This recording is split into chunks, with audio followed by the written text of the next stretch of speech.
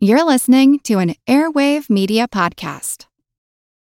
When you need mealtime inspiration, it's worth shopping Kroger, where you'll find over 30,000 mouth-watering choices that excite your inner foodie. And no matter what tasty choice you make, you'll enjoy our everyday low prices, plus extra ways to save, like digital coupons worth over $600 each week. You can also save up to $1 off per gallon at the pump with fuel points. More savings and more inspiring flavors make shopping Kroger worth it every time. Kroger, fresh for everyone. Fuel restrictions apply.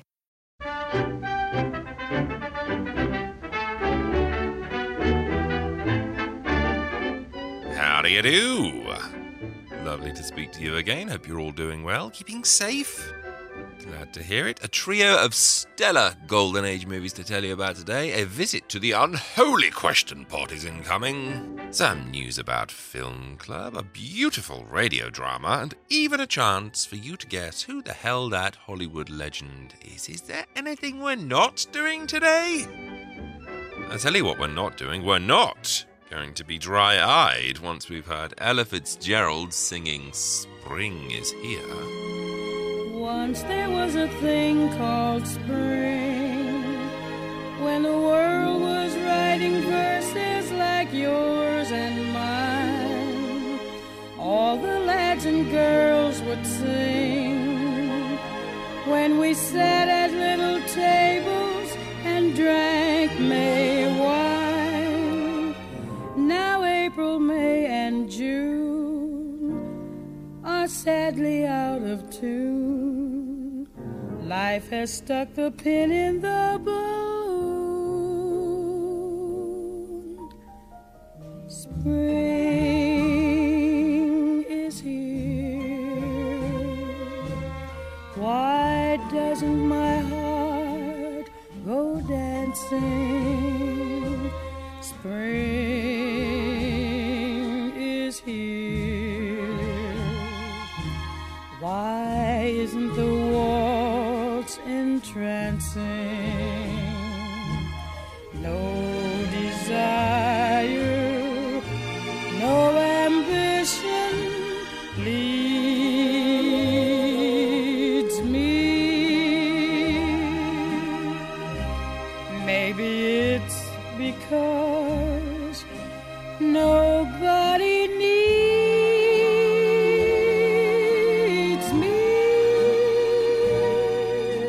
Spring is here. Why doesn't the breeze delight me? Stars appear. Why doesn't the night invite me? Maybe it's because nobody loves me. Spring is here. I hear.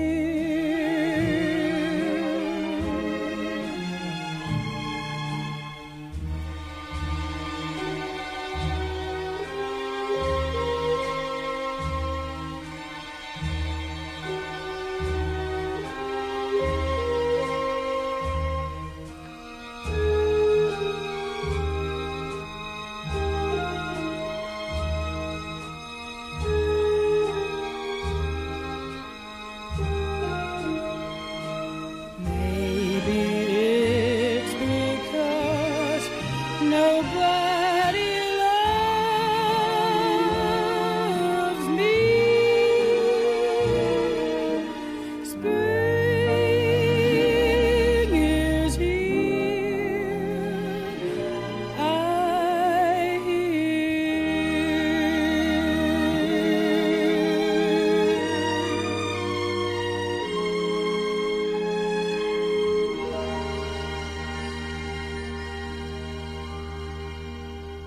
And that was the immortal Ella Fitzgerald with Spring is Here. Gorgeous way to get us off and running today. And now, to keep the musical perfection theme flowing nicely, let's go over to another timeless melody. Maybe you have a question. Well, throw it into the question pot. Strangely, there is no next line. Well, maybe I'll read your question out on the show, or maybe not. Now, here's someone with a handbell. Yes, thank you, silver-voiced songstrel of the Question Pot theme song, whoever you are.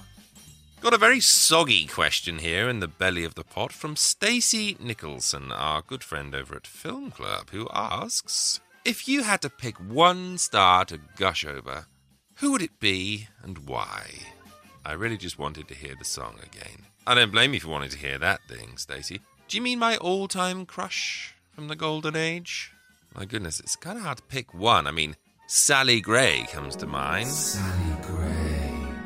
As does Rita Hayworth, Myrna Loy, Jane Greer, Miriam Hopkins, Maureen O'Sullivan, Ingrid Bergman, Ava Gardner, Patricia Rock, Margaret Lockwood, Joan Greenwood, Norma Shearer, Jane Randolph, Audrey Hepburn, Joan Fontaine, Kay Francis, Teresa Harris, Lauren Bacall, Ginger Rogers, Barbara Stammick, Loretta Young, Carol Lombard, Jean Tierney, Clara Bow, Louise Brooks, Mary Astor, Claudette Colbert, Lucille Ball, Joan Blondell, Martha Vickers, Veronica Lake, Sid Charisse, Olivia de Havilland, Greer Garson, Mary Bryan, Marion Marsh, Claire Dodd, Helen Vinson, Francis Drake, Anne Vorschak, Grace Kelly, Donna Reed, Gloria Stewart, Evelyn Ankers, Faye Ray, Teresa Wright, 3 French hens, 2 turtle doves, and a partridge in a pear tree. Really and honestly, I fall in love with every girl in every classic movie. All my crushes are dead. Anyway, if you have a question and you want it answered, so long as it doesn't cause a computer overload malfunction like that particular question did, then go to attaboyclarence.com, scroll down the homepage, and drop the blighter into the question pot. Thank you. So throw your flippin' questions into the shiny question pot. You might hear your question next time. So until then, get your thinking cap on for the question pot. Okay, that's the end. And it might fascinate you to know that Stacey will be joining myself and Bernard, my co-host of the All the Best Lines podcast, in the upcoming episode 4, where we're talking all about Portrait of Jenny with Joseph Cotton and Jennifer Jones. And if you want to hear the previous 3 episodes of myself and Bernard talking about classic movies, look for All the Best Lines in your podcatchers of choice. While we're on the subject of Film Club, this weekend's is something very special. We've been taking a weekly trip through time, voting for a film from each year of the Golden Age. This week, we arrive at the year many consider to be the greatest ever in terms of film, 1939. Yes, the choice is going to be very tough this week. So if you want to pick your greatest movie from cinema's greatest year, then go on over to patreon.com/attaboysecret and get your vote in now. And if you sign up while you're there, then you'll receive your special invitation to join us this Sunday, the 22nd of November, to see who's won that vote. Now, let's skip on over to test your wits, shall we? As another Hollywood star attempts to bamboozle you by remaining hidden away. Yes, prick up those ears, listen for the clues, and see if you can tell. Who the hell is that Hollywood legend? All right, panel, as you know, in the case of our mystery challenger, we go to a different form of questioning. You ask one question at a time in turn, moving clockwise, and we'll begin it with Arlene Francis. Are you associated in some way with show business? Yes. Mr. Lewis. Are you a performer in the literal sense of the word? Oui. What is that, he said? That's yes.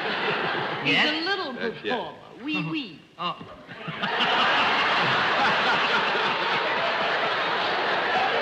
Miss Gilgallen?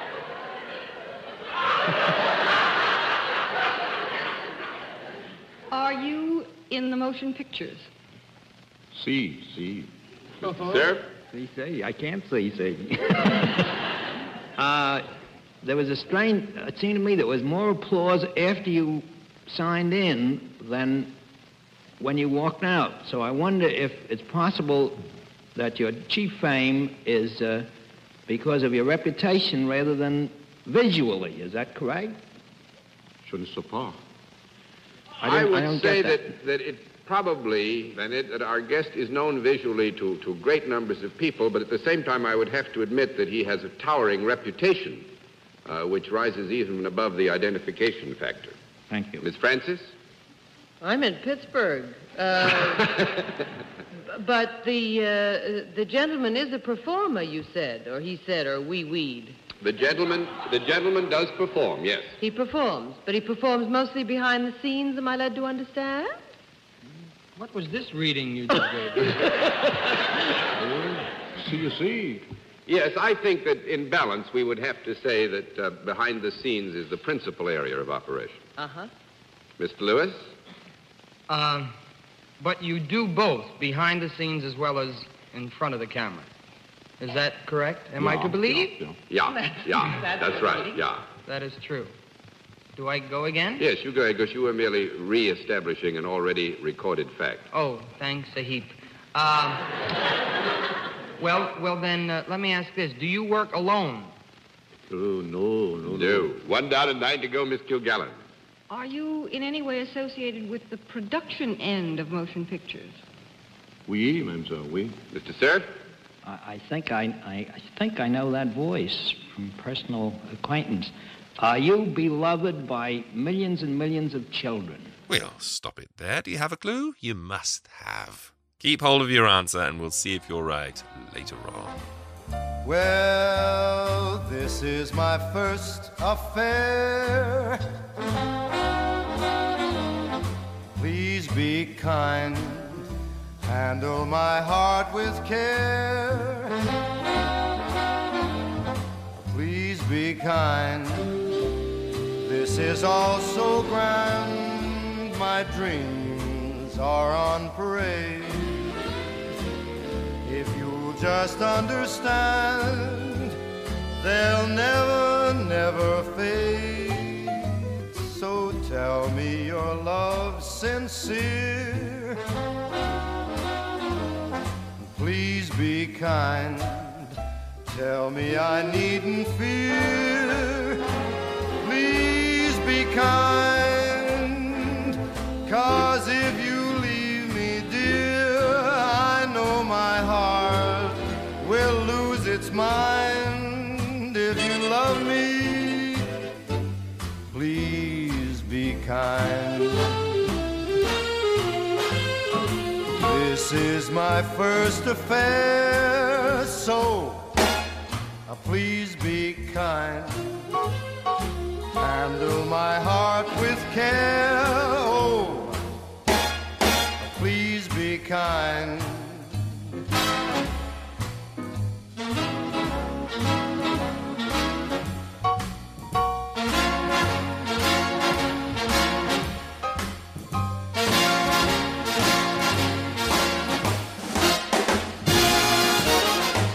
So tell me your love's sincere.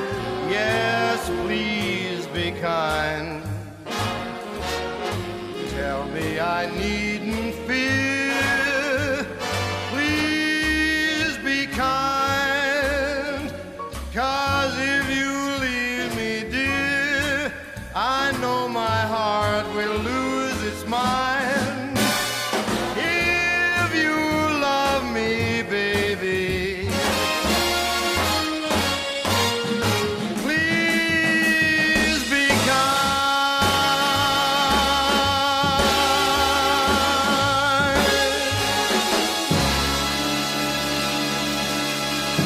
And that was Frank Sinatra and Count Basie with Please Be Kind. Feeling better after that? I should bally well think so. On to some movies then. Well, you learn something new every day, don't you? At least I did when I watched 1938's Girls on Probation, starring Jane Bryan, Ronald Reagan, Sig Ruman, and Sheila Bromley. For instance, I didn't know that you could go to prison for wearing someone else's dress, but yes, apparently that is the case, which puts a dastardly end to my burgeoning RuPaul tribute act. Girls on Probation, then. The dark tale of the black hole you'll fall into if you go to a dance in someone else's threads. Here's a clip. Oh, Connie, let the books go. All right, I can finish it later. No, I'll do this in the morning. Oh, Hilda, by the way, Mr. Todd's plenty burned up about your playing around with boys so much. You better kind of keep your mind on your work. Well, boys are my work. There's no future in the cleaning business. Well, what future is there in flitting around from one man to another? Oh, I should stay home and sit around all the time like you do, huh? I don't sit around. I'm just waiting for the right one, that's all. Yeah, when he comes along, you'll probably be signed up to another dame. Connie Heath, played by Jane Bryan, is a nice young girl from a nice all-American family made up of Elizabeth Risdon and Sig Ruman. Yes, Sig Ruman, who can turn any family quarrel into a Silly Symphonies cartoon. Connie, I told you once I don't want you running around with that Engstrom girl.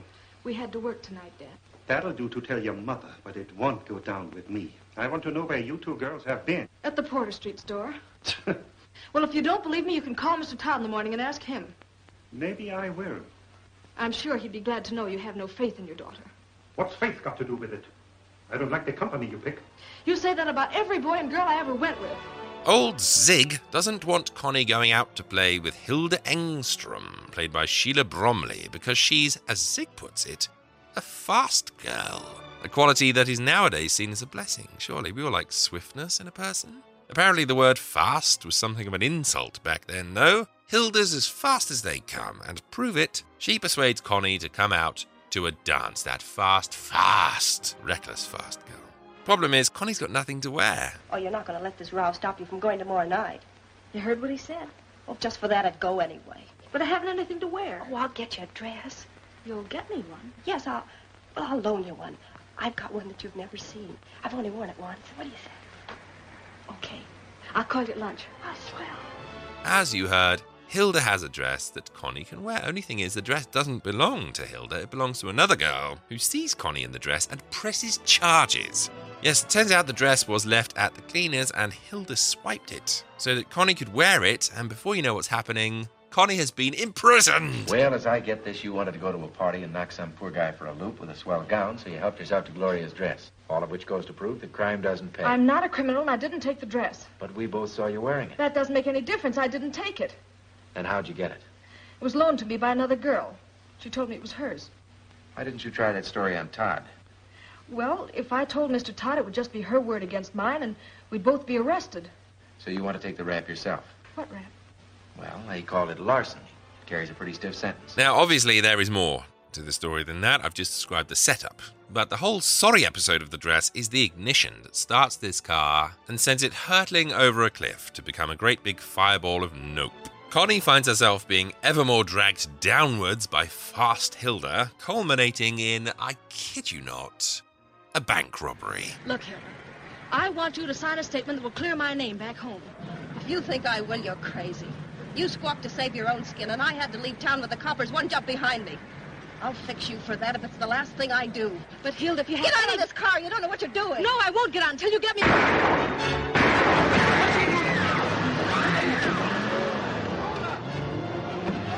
Defending Connie is plucky attorney Neil Dillon, played by Ronald Reagan, who's fallen for Connie the dress thief, but will her shady past come back to haunt him when his political career starts to take off? I mean, you can't accuse Warner's of skimping on the plot here. An awful lot happens in its 63-minute running time. I remember a movie called Quicksand with Mickey Rooney, which was basically him starting off the day by borrowing $1 from the till in order to help a friend or something, and the escalating series of events that follows, culminating in Rooney being wanted for murder. Now, Girls on Probation reminded me of that kind of hysterical chain of events. She goes to a dance, she gets prosecuted. Her name is destroyed. She falls in love. There's a bank robbery. There's a bit where she goes to prison and becomes this hard-bitten inmate type person. There's a mystery to solve. There's a how will she prove her innocence type deal. It's like rolling a pebble at the top of a slope and watching it gather snow all the way down until it crashes through someone's house. It just keeps getting worse and worse for old Connie. And the result is one of those experiences that holds your attention in a completely morbid way. You can't stand to watch it, but you have to know if things can possibly get worse. The part I really love about this film, though, is its complete lack of nuance. It's like these characters are actually computers and can't communicate with each other in any way but words. When you walked into that office the other day, I was scared to death of you. You held a whip over me, and I was afraid of what you might do with it. Not to me, but to me. But after you left, I told him everything. He knows, and it doesn't make any difference, and I'm not afraid of anything you can do. Well, you better be. If it hadn't been for you, Tony and I wouldn't You both got what you deserved. Tony wouldn't think twice about killing anyone who got in his way. There's only one place for a man like that, and I'm going to send him back there. Oh, no, you won't. What do you think the DA will do when he finds out that one of his deputies has a convicted bank robber working in his office? They explain situations to each other over and over again. They tell each other how the explanations have made them feel. They reevaluate their feelings in words. They tell each other how this has made them feel. They never shut up. It's fantastic. It all barrels along ceaselessly towards a great little ending and spits you out breathlessly. It's like getting on a helter-skelter slide, but without the desire to ever ride the thing again. 1938's Girls on Probation, then. It's very fun, very tacky, very talky, very efficient, morbidly fascinating. And as I said, you learn something new every day. Don't wear another girl's dress to a dance, or you'll end up being banged up in Sing Sing with only Ronald Reagan to help you. Also, your dad with the comedy accent will be so disappointed.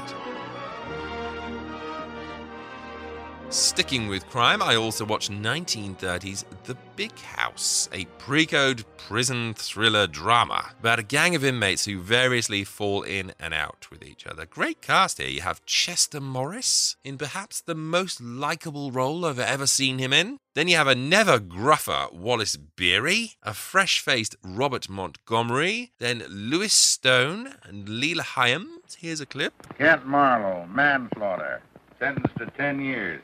First time in prison? Yes. Sir, to me. Yes, sir. How old are you? 24, sir. Ever serve in the Army, Navy, Marine Corps? No, sir. Use tobacco? Yes, sir. Morphine, opium, cocaine? No, sir. Frisk him. We arrive at the Big House in the company of new prisoner Kent, played by Robert Montgomery, a society lad whose drunk driving has led to the death of a pedestrian. He's in for manslaughter, and he finds himself banged up in a cell with the growling, tough-as-nails Butch, played by Wallace Beery, and equally tough, but somewhat less threatening Morgan, played by Chester Morris. I'm known the world over as Machine Gun Butch. You heard of me. That's a cinch. You never heard of the DeLacy gang being wiped out? Well, I done the wiping. $500 for bumping off 3. Ain't much. It's cheap. What's your racket? What you in for?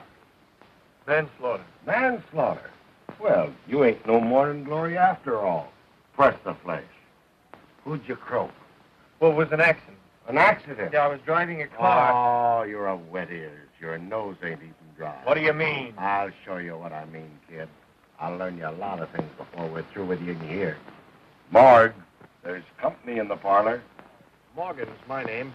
Kent's mine. How are you? Don't you ever have any air in here? Sure, plenty. All hot. Both Butch and Morgan attempt to take Kent under their wing, but while Morgan is all for the quiet life in prison, preferring to keep to the rules when he can and sit out his sentence without ruffling too many feathers, Butch is all about lighting the touch paper whenever he gets the chance. I can't eat that stuff. Who did that? Me. What do you think of that? I want some food. I don't want any more of this swill. You give me some food to eat. I'm not going to eat that junk. Come on. For Kent's part, he's opted for neither father figure. He'd much rather stool pigeon his way out of jail by remaining neutral and giving the warden, played by Lewis Stone, any information that could commute his sentence. This, of course, leads to tensions between the prisoners, especially Butch, who can't seem to stop fanning the flames. For 3 months, every day he's been going to that gate. The screw's used to it. Don't pay no attention to it. Yeah? Every once in a while, why, he has an extra big bunch of flowers and the screw opens the gate. Savvy? I see. And you 6 guys go through, is that it? Sure. Simple, ain't it? Sure. What happens when you get through the inner gate? We crash that outer gate and there's a car waiting outside. When does it come off? Thanksgiving Day, noon. Most of the screws go home to turkey dinner. We'll give them a bellyful. Now, it's worth saying that I do like a prison drama. Shawshank is a wonderful movie. An Innocent Man with Tom Selleck. Each Dawn I Die with Raft. American Me with Edward James Olmos. I'm not condoning people who go to prison, by the way. There's just something intensely unsafe about watching a group of caged animals whose only common denominator is that they're all criminals. It makes for a super suspenseful situation. It's a powder keg of toxic masculinity and violence that can go off with even the slightest provocation. The good prison movies are the ones who keep that simmering tension going for as long as possible. The Big House is right up there for me in terms of achieving that boiling fury beneath the surface, only allowed out in brief stabs, and constructing a beautifully staged drama between the main players while very much keeping its hand on the brake.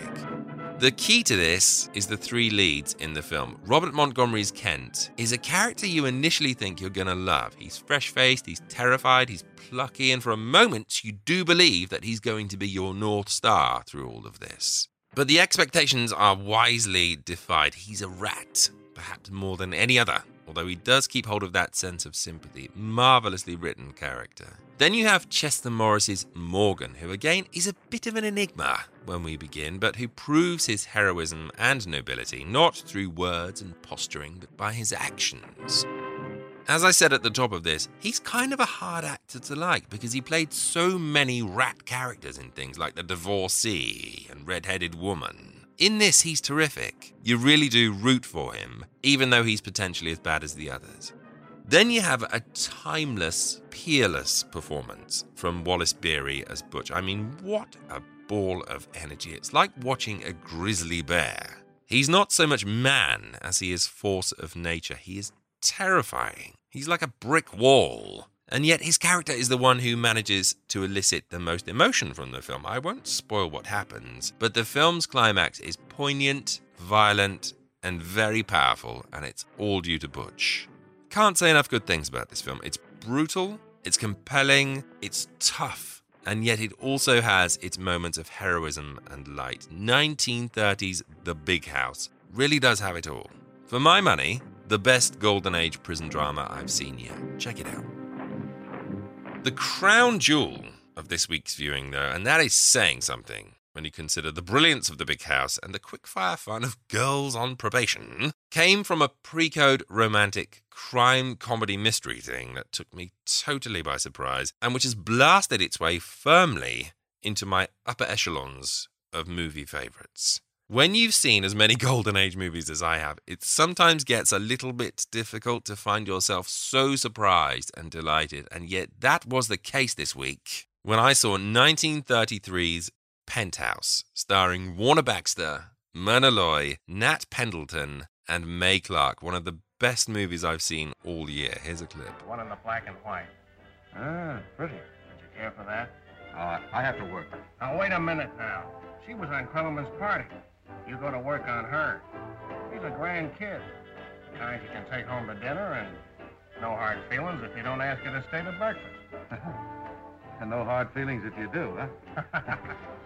Penthouse tells the story of attorney Jack Durant, played by Baxter, who's famed for representing the wrong kind of client. He's always doing his darndest to argue the case on behalf of the most notorious criminals, and generally ensuring that they're free to roam the streets once more. Now, his latest victory is on behalf of mob boss Tony Gazziotti, played by Nat Pendleton, which is the final straw for his high society girlfriend Sue Leonard, played by Martha Sleeper. You know how I hate you working for people like that. The lowest, commonest type of people on earth. Gangsters, racketeers, chorus girls. Darling, I've had one battle today. Don't let you and I fight. You know, I missed you terribly. I love you more than anything else in the world. Got a funny way of showing it. All right, I'm going to make it my business to show you for the rest of my life. All right. We can start right now. Promise me one thing. Sure, anything. Give up these criminal cases. Uh-oh. Oh, no, I can't promise that. More than anything else in the world. Darling, this is different. It's my business, my work. I can't be dictated to about that. Yes, Sue's had enough of being ignored by Durant, and she completely disagrees with his shady ethics. She dumps Durant in favor of Tom Siddall, Durant's pal. But Siddall has problems of his own. He's currently entangled with gold digger Mimi Montaigne, played by Mae Clarke, who's furious when she finds out she's being thrown over. Got another girl? No. You're lying. Now, Mimi, please don't take it like this. Holy mackerel. You come in here and tell me that it's all over and expect me to break out laughing, I suppose. Well, we both knew it couldn't last. I don't see why not. You've got no kick coming. I've been absolutely on the square with you. I haven't looked at another man. I know you've been grand, but I'm going to get married. Oh, that's it. Well, who is she? One of those high hat dames, I suppose. I'll show you. You can't give me the runaround like this. I'm not trying to. I'm going to take care of you. I'll make a settlement on you. You can't get rid of me that easy. I gave up a soft berth to come to you. I gave up a guy that was nuts about me. A decent guy. Krelleman? Yes, Krelleman. No, Mimi, a racketeer. Well, what of it? He was all right with me. He wouldn't have pulled a rotten trick like this. And you're not going to get away with it. I'll show you. I'll spread this thing all over the newspapers. I'll show that lady friend of yours that... If you dare to do that... Don't dare me. I've got nothing to lose. I'll do plenty. Stick with me now. Mimi goes back to her ex, crime kingpin Jim Krelleman, played by C. Henry Gordon, but the only way he'll take her back is if she publicly denounces Sidol at a party he's throwing at his penthouse apartment. But as she's doing this, a shot rings out and Mimi falls down dead. Why don't you break up? Come on, what's the matter with the music? Did you hear that? What? Sounded like a shot. Yes, I heard it. All fingers point to Sidal as the guilty party, and Sue knows that the only man she can trust to find the truth is her ex-boyfriend, Durant. Jack, you'll help him, won't you? Won't you? You wouldn't let them. Oh, I know it must seem funny to you after all those things I said about those cases. But, Jack, this is different. This is Tom. You wouldn't let your feeling against me keep you from helping him. You don't have to do that, you know. What? Oh, I'm sorry. I'm so desperate I don't know what I'm doing. I'll go right down to the Tombs and see him. Durant teams up with party guest Gertie, played by Myrna Loy, who's convinced that she doesn't know anything that can help Durant. But as Durant explains, Gertie might not realize that she knows as much as she does. There's only one thing for it. Gertie will have to move in with Durant, stick by his side, and hopefully he'll say that magic something that causes the crucial clue to shake loose in Gertie's memory. Come on, let's get it over with. What do you mean? The cross-examination. Really, Don't stall. You didn't ask me up here because of my fatal fascination. I was Mimi's pal. I was at Krelleman's party. You want to help Miss Leonard. It adds up too smoothly. You want them to get the man who killed Mimi, don't you? They've got him. And I hope he burns for it. Sidel didn't do it, I know that. Then who did? Well, that's what I want to find out. Will you help me? I'd do anything to get the man who did it. The trouble is, I came to the party after Mimi had gone out on the roof. I'm no good. I don't know a thing. Oh, yes, you know a lot. A lot of things you don't know you know. Things that don't seem important to you, but they might mean a great deal to me. So you can help me by just going on talking. You think I might tell something? Exactly. Oh my goodness, I don't quite know where to start with this one. So I heard about this film from my friend Chris on Twitter. So firstly, thank you, Chris, because this movie is a gift. Might also seem as though I've told you the entire story. I can assure you that you're only about a third of the way in. The real story kicks off when Gertie moves in with Durant and this will they, won't they romance begins.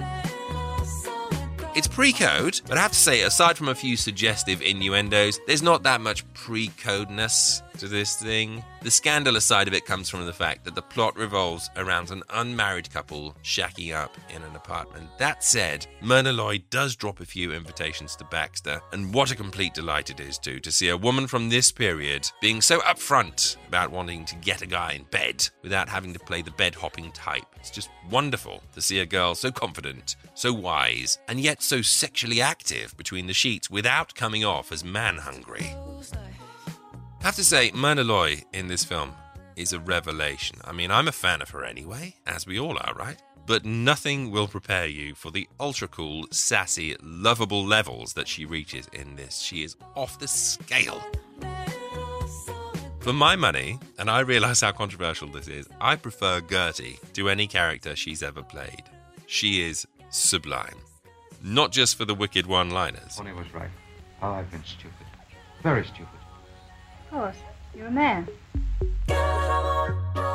It's just that she's so unpredictable, so charming, so funny. She's a gift of a character. Baxter, too, is not someone I generally reach for when I want to see an inviting screen presence. He's brilliant in this. Aside from Loy, though, I have to say Nat Pendleton, for me, is just outstanding. I'm not going to spoil anything for you because I went in blind to this and I was utterly delighted from start to finish. But his character is the most wonderful thing in the world. Think of somebody you don't like? Yeah, be careful now. You get me off. You can get that idea right out of your head. If you're ever guilty, I'll help to send you to the chair. Bet you'd let me fry if the cops had the goods on me. You know I wouldn't. I'd give 3 cheers if you got what you deserve. You're a bad citizen, Tony. Public welfare would be improved if you were rubbed out. I never run across a guy like you. You can put the burn up on me and not only make me take it, but like it. All of this glory is set alongside a mystery that I found really easy to follow, but which does its fair share of twisting and turning and enthralling. It's perfectly balanced. It's directed by Woody Van Dyke and it's written by Goodrich and Hackett, who all made the Thin Man movies, and you can really see that lightness of touch. I've actually seen this called the first real precursor to the Thin Man, which is what snagged my attention. Having seen it, I think that's a little bit detrimental. The Thin Man movies are wonderful and I'll love them till the day I die. This is very much its own beast, and all the better for it. It's hard to quantify my love for this film effectively. It just seemed to match the rhythm of my heartbeat perfectly. It has everything I love about Golden Age movies. It has a clear plot with an intriguing mystery. It has those lush, high production values that make you yearn to live in the 1930s. It makes you laugh out loud. It makes you swoon with love. The central characters are unforgettable, and the situations they find themselves in are completely original and wonderfully realized. And the stars they've chosen to bring this thing to life are immortal. I can't recommend this film enough. You will love this thing. 1933's Penthouse may well be the best thing I've seen this year. Watching it should be compulsory. It's a masterpiece.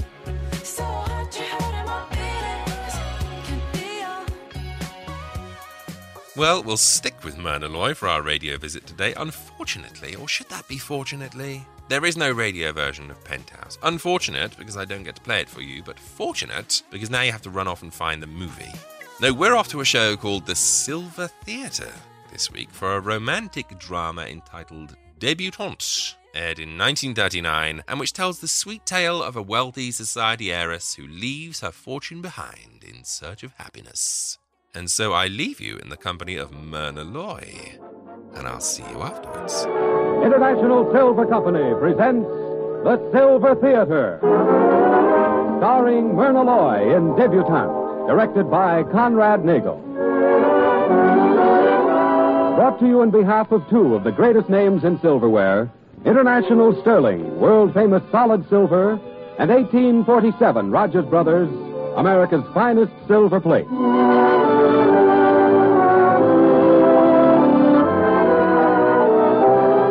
Good afternoon, ladies and gentlemen. This is Conrad Nagel welcoming you to the 16th of a new series of Silver Theatre dramatic productions. Next week and the week following, you'll hear James Stewart and Jane Bryan, and in future weeks, Andrea Leeds, John Garfield, Lee Tracy, and others.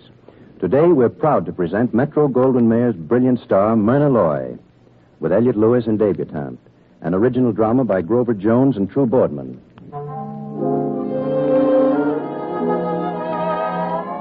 And now the lights are being dimmed and the silver curtain is rising on the first act of Debutante, starring Myrna Loy as Pamela Bruce, with Elliott Lewis as Eddie Adams. The scene, the huge paneled library of the Marshall Bruce home, one evening early in December. You see, Pamela, my dear. You see, while you were in Burma, I arranged everything. You will have your debut, and you'll have it this season. But, Mother, Dad, we won't argue about it. For 3 seasons now, I've let you talk me into putting it off. This time, I'm determined. I see. In other words, 1 more year and I'll be practically an old maid. Now, Pam, girl, you know what this means to your mother. But how about what it means to me, Dad? I don't want a debut. That's nonsense. It's not nonsense. Look, Mother, all these traditions, the whole social setup, I suppose they're important for people who want them, but I don't. I want something else out of life. Any idea just what? Freedom. The freedom that comes with not being tied down to a famous family or a famous fortune. Oh. And you think money stands in the way of this freedom you're after? I know it does. Oh, please, Mother, Dad, forget this debut business. Let me just go out on my own and hunt for a job. Not as Pamela Bruce, but as Paula Barton, a girl nobody ever heard of. At least let me try it. If I star, well, that's up to me. Pamela, I listen to no more of this. You're being romantic and absurd. I will have the party here on the 19th. I've already selected the orchestra. Oh, and your dress. It's going to be white and very long, sweeping the floor, in fact. Oh, and here's the guest list. You'll see that every person on there has been invited for a purpose. Yes, I can believe that. Particularly all unattached males between the age of 25 and 60. Providing, of course, their ancestors came within 3 boatloads of the Mayflower. Pamela, don't try to be funny. As a matter of fact, you should be grateful. There's nothing I've left undone to make this the finest debut of the season. Why, there won't be a society editor in the country that won't come rounding around to see it.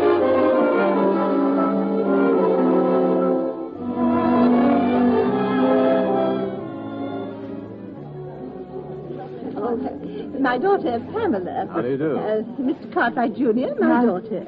How do you do? I wonder if I might have the pleasure of a dance later on, Miss Bruce. After the receiving, I mean. Of course, Mr. Cartwright. Shall we say the 9th? Thank you. Pamela, splendid. You know who the Cartwrights are. Not typhoid carriers. Pamela, no. They're copper people from Montana.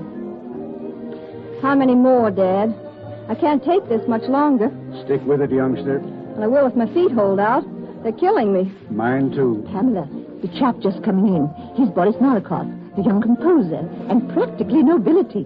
Do be nice to him. All right, Mother. Mrs. Bruce, good evening. Good evening. Mr. Nalikov, my daughter, Pamela. How do you do? Good evening. And my husband, Mr. Bruce, Mr. Nalikov. How do you do? Oh, I am enchanted, Miss Bruce. Could I perhaps steal you away for this one dance?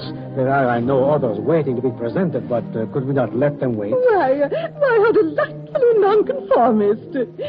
Do, my darling. Oh, you are so very Thank kind. you, but I don't think I care to.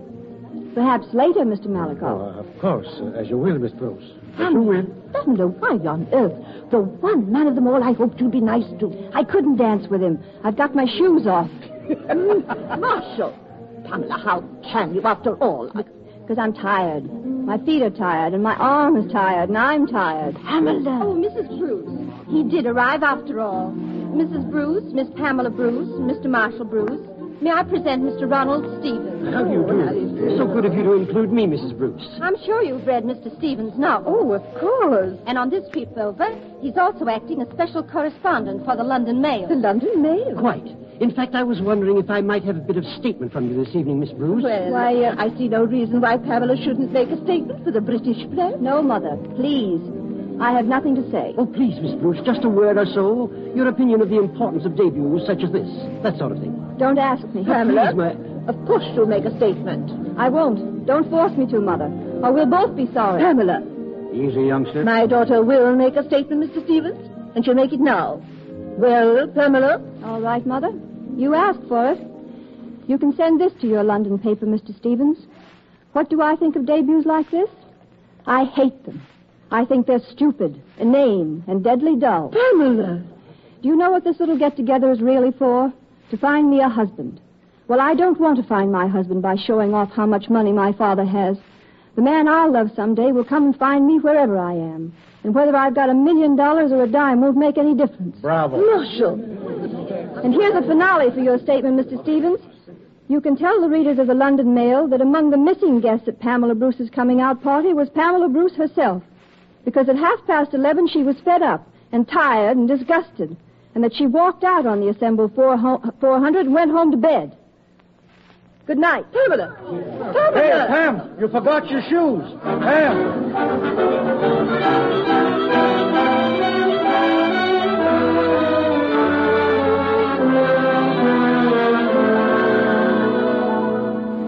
Marshal, I will not be put off any longer. You've got to tell me where she is. Pamela's my daughter. Now, my dear, there's nothing to worry about. I simply sent her on a cruise to South America. Don't tell me that again.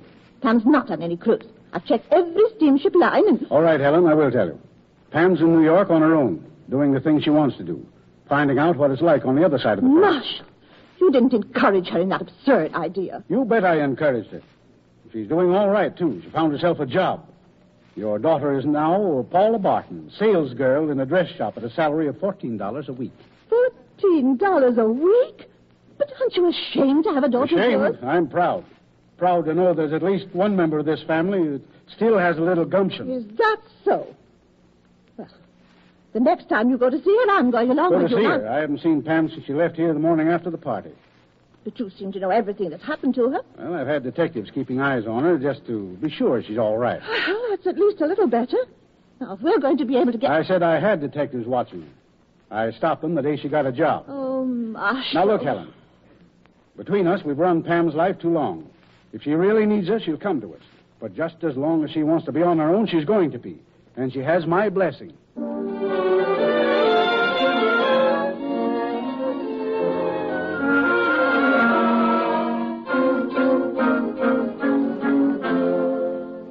Well, now, this dress is something like it. But why you had to make me try on everything in the place to find it, I don't know. I'm glad you like it, madam. And don't you? Well, surely you agree that this looks better on me than that blue atrocity. We want you to be pleased. Young woman, I ask you a question. Do you still like the blue dress better?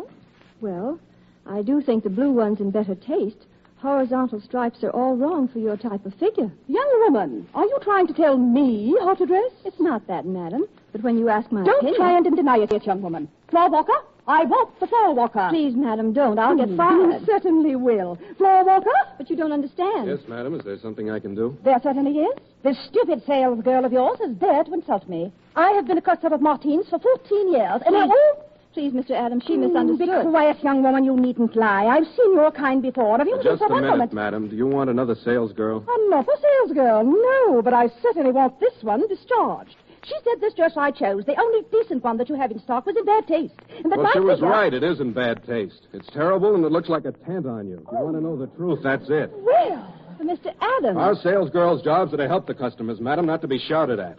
If you don't like the service here, you'd better go someplace else. There's an awning store down in the next block. You might try there. Oh, Adams! Oh, Mr. Martine, this man here has Not a word, madame, I heard. Well, Mr. Adams, and you, young woman, what have you to say for yourselves? Please, Mr. Martine... I'll tell you what we've got to say. We quit. We wouldn't work in a store where there's a penalty for telling the truth. It just happens we believe in freedom, don't we, Miss Barton? I said, don't we, Miss Barton? Huh? Oh, sure we do. So you can take your ladies ready to wear extra large size for matron's department and throw it in the East River. Come on, you. Well, are you coming or aren't you? Sure I am. And Mr. Martine, what he said goes double for me. You can take the whole store and do what he said with it. What we want is freedom.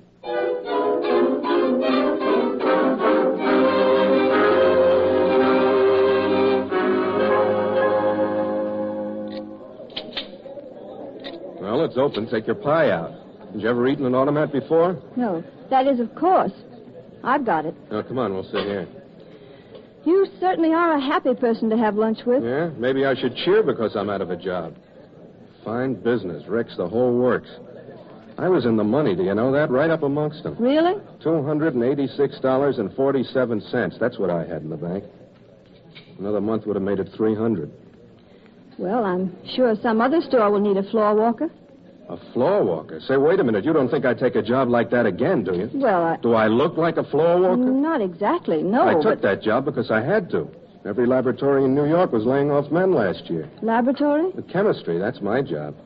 Had 2 years of petroleum engineering at Columbia Extension, but when Dad had to quit work, I gave it up.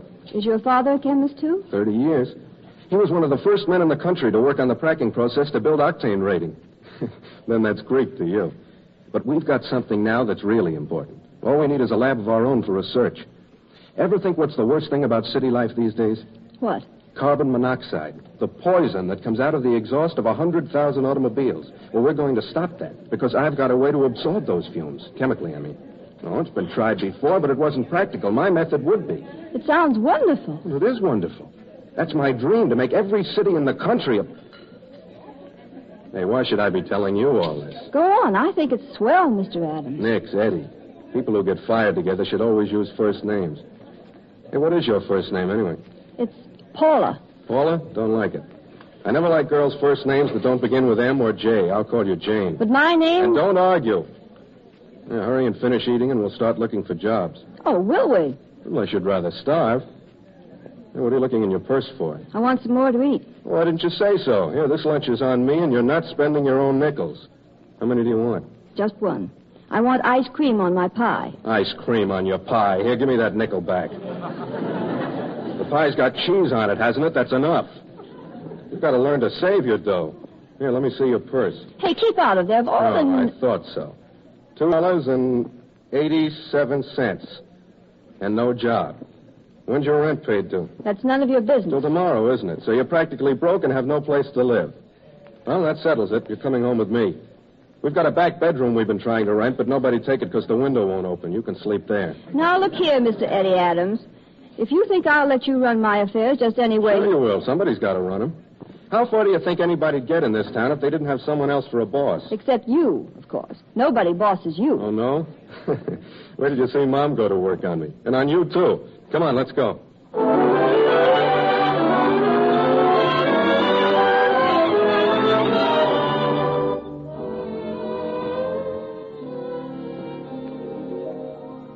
Stay. Of course you'll stay. There's no argument about it. See, what did I tell you, Jane? Oh, I forgot, Mom. Her name's Paula, but I'm calling her Jane. But, Mrs. Adams, you don't understand. It's really my fault that Eddie lost his job. Nonsense. He's a hothead. He's always... Oh, hello, Dad. How do you feel? Did you see the doctor today? What did he say? About the same, Eddie. You still can't tell much. This is Paula Barton, Dad. The girl Eddie phoned about. She's going to stay with us. Oh, but Mrs. Adams, I can't impose on you. Impose nothing, Mike. You take the back room. You can pay $9 a week with board when you start back to work and help me with the dishes. Now it's all settled. Well... So you're not going to be bossed, huh? That's what you think. Come on, I'll show you your room. Now, Eddie, wait a minute. Huh? Paula, of course you don't have to stay if you don't want to. But if you do want to, you're more than welcome. You're swell to ask me. All of you. And I will stay. I'd love to. I think this is just the place I've been looking for.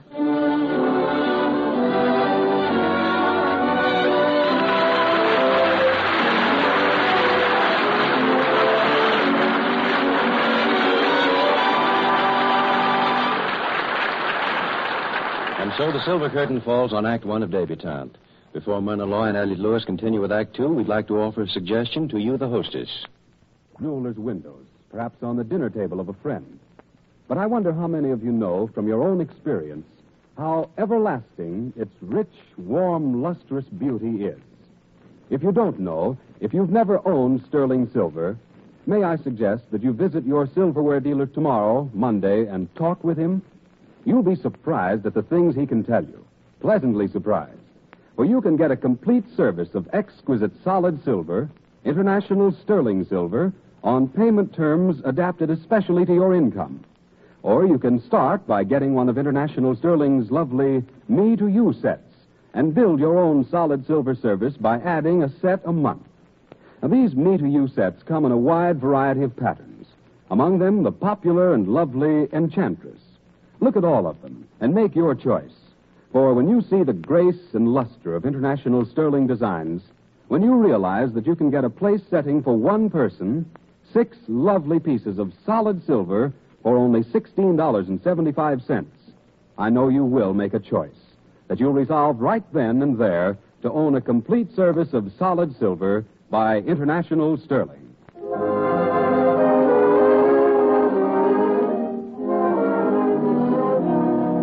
Once again, the lights are being dimmed, and the silver curtain is rising on the concluding act of Debutante, starring Myrna Loy with Elliot Lewis. Several months have passed. Pamela, now calling herself Paula Barton, is still at the Adamses. And in her life, in all their lives, there have been changes.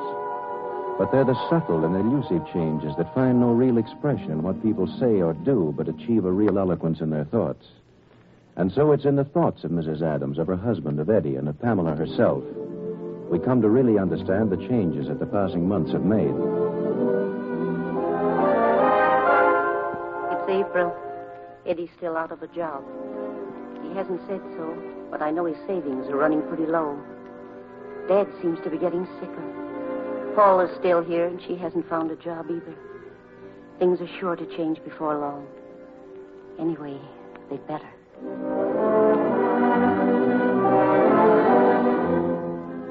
It's early in May. Paula got a job last week at a hat store, but Eddie's still looking. I wish he could work on that idea of his and that I was well enough to help him. The doctor still won't say about me. I wish he would. It's not knowing that makes it hard. It's the 10th of June. I got a job in a refinery over in Jersey. Paula. Funny, I call her Jane, but I always think of her as Paula. No, Paula's still here. Somehow I can't quite think straight when it comes to Paula. Wish I could tell her so. Her birthday's next month, the 6th. She thinks I don't know. Dad's not any better. He worries me.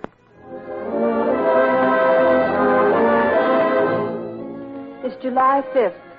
I got a raise last week. One more, and Eddie and I between us will be making enough to...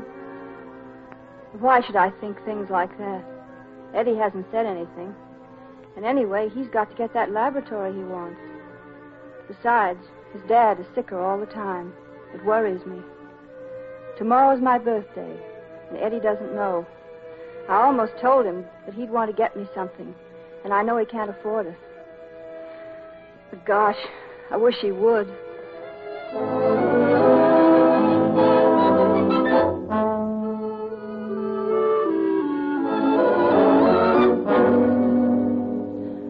Oh, Eddie, you didn't. Oh, it's swell, Eddie. I've never seen a grander bracelet. Only gone. It's not diamonds or emeralds like you ought to have. But anyway, it's real. Fake jewelry doesn't go with you. I'm never going to let you wear it. Now get your hat. We're on our way. On our way? Sure, it's your birthday, isn't it? Well, this is our day to howl. Eddie, you mean a show? A show? That's only the beginning. But your budget. The heck with the budget. I don't care if it costs $5. We're going to split this town wide open.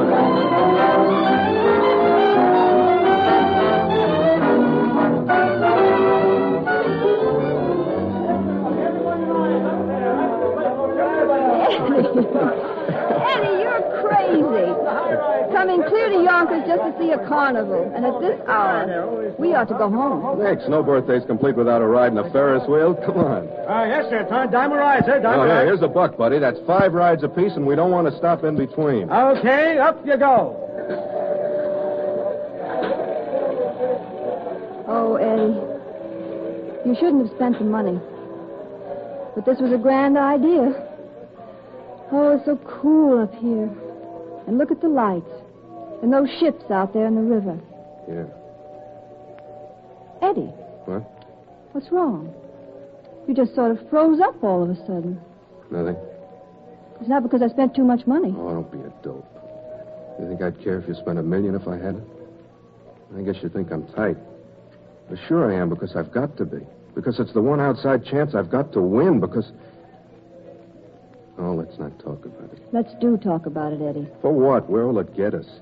There's nothing I can say that you haven't already guessed. Why, I've got a rush of words inside me that have been killing me for months. What about me? Maybe I've got a rush of words I've kept inside, too. Suppose you have. What do they all add up to? We love each other, so that's great. That's where the fairy tale ends. So we get married and live happy forever after. Only we don't, because this isn't a fairy tale. We can't afford to get married. Are you sure, Eddie? What have I got to offer you? Suppose we left the folks. What's the most we could afford and take care of them, too? A room or a single apartment? Well, you're not a single apartment girl, and I know it. Oh, Janie, don't you see? You deserve a little house somewhere. Anyway, a flat big enough to breathe in. We could get that later, darling. I'll still be working, too, you know. And there's another thing. Maybe it's old-fashioned to want kids. Well, then I'm old-fashioned. That's the way it is. No, we gotta forget it, I tell you. All right, Eddie. After all, you know how much you love me. What's how much I love you got to do with it? Does loving you give me any more freedom to do the things I want to do? But you have freedom. Freedom, sure. Freedom to fight for every nickel. Money, that's the only kind of freedom that amounts to anything, and don't forget it. But money's nothing, Eddie. Nothing, huh? Have you any idea what we could do with $5,000? We could get married tomorrow. We could make a payment on a house somewhere. I could buy you some clothes, and I could get that lab I've always wanted. I could make every city in this country a cleaner, better place to live in. That's been my dream for 5 years, but... Oh, let's forget it. I love you, sure. If that's any satisfaction to you. I'm crazy about you. That's the end of it. But it isn't. Eddie Adams, if you won't propose to me... Eddie, we're going to get married. You're crazy. Sure I am. You've got a dream. Well, I'm going to share that dream, and you won't stop me. Why, you darned fool. I love you so much I'd marry you even if you were rich. What kind of sense does that make? It doesn't make any. We'll go to Greenwich tomorrow. Greenwich and spend $7 train fare? Nix. We'll get a license tomorrow, wait 5 days, and then go to the city hall in a taxi. I don't care if we walk. Oh, Eddie, darling. Oh, Paul, All right, wise guy. A fine time you picked to stop this thing.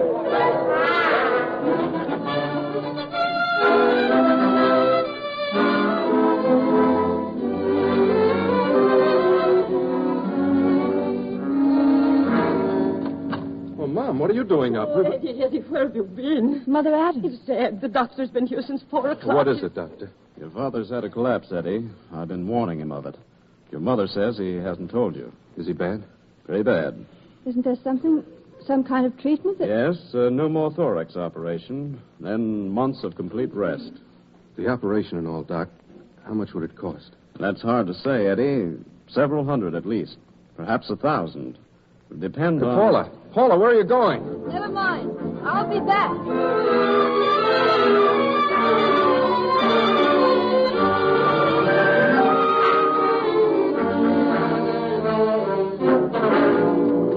Oh, so here you are. You know, I've been looking for you since 4 this morning, from one end of New York to the other. Where were you? What was the idea of... Hey, where's Dad? Your dad's gone, Eddie, and your mother with him. I had him taken to a hospital where they specialize in just the kind of operation he needs. Swell, and I pay for it with buttons. No. You pay for it with this. Huh? Pay to the order of Edward Adams. $2,000. Marshall Bruce. Where'd you get this? Marshall Bruce, I've heard of him. What's he to you? He's my father, Eddie. You're... Oh. I get it now, and it's swell. Marshall Bruce's daughter, and you'd marry me even if I was rich. Oh, that's funny. That's very funny. I bet you've had a swell time, haven't you? Shut up. Slumming with the Adamses. Finding out how the other half lives. Shut up! Oh, hey! I might have known you'd take it like this. Because money's the one thing that matters to you. And you're too blind to see that all the money in the world isn't as important as loving someone. Jane. My name is Pamela. Call me that. And there's another thing. I told my dad about your dream, your idea to make cities healthier to live in. He'll lend you that $5,000 you need. He offered to make it $50,000, but I said we only needed $5, that we still wanted to be on our own, now and always. But you won't take that either, because nothing matters to you but pride. It doesn't even matter that I'd live with you forever in a furnished room if you ask me to.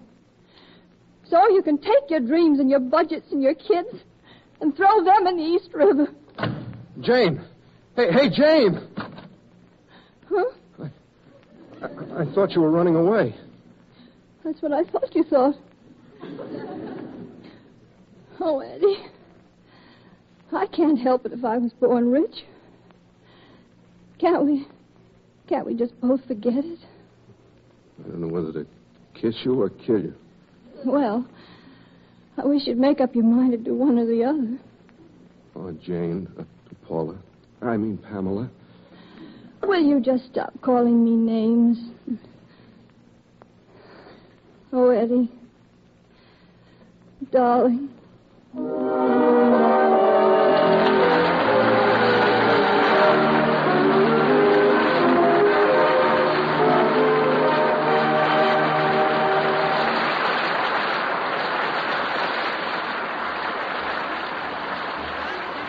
And that was the wonderful Myrna Loy in Debutantes for the Silver Theatre. Lovely. Just time to find out who the hell that Hollywood legend was. I think I know that voice from personal acquaintance. Are you beloved by millions and millions of children? It's Gulliver.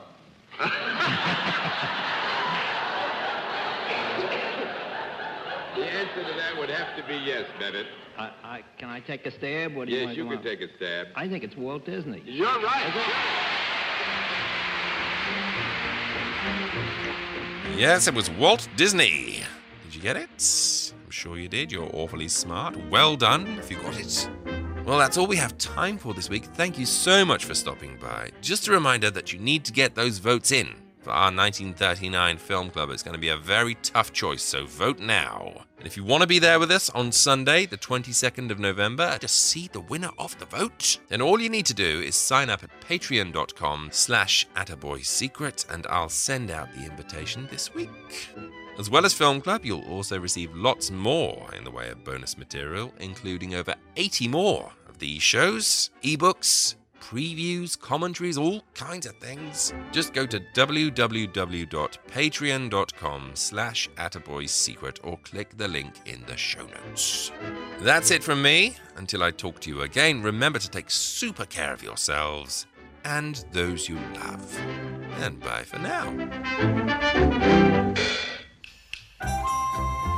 If you'd like to support this show, you can do so by going to www.attaboyclarence.com and clicking on the Patreon banner. Pledges start from as little as $1 a month, and in return you'll receive exclusive emails, bonus episodes, previews, and ebooks. And every dollar pledged goes towards making these shows better and more frequent. Go to www.attaboyclarence.com or click the link in the show notes now to become a patron.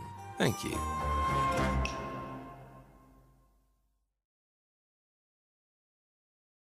As a longtime foreign correspondent, I've worked in lots of places, but nowhere as important to the world as China.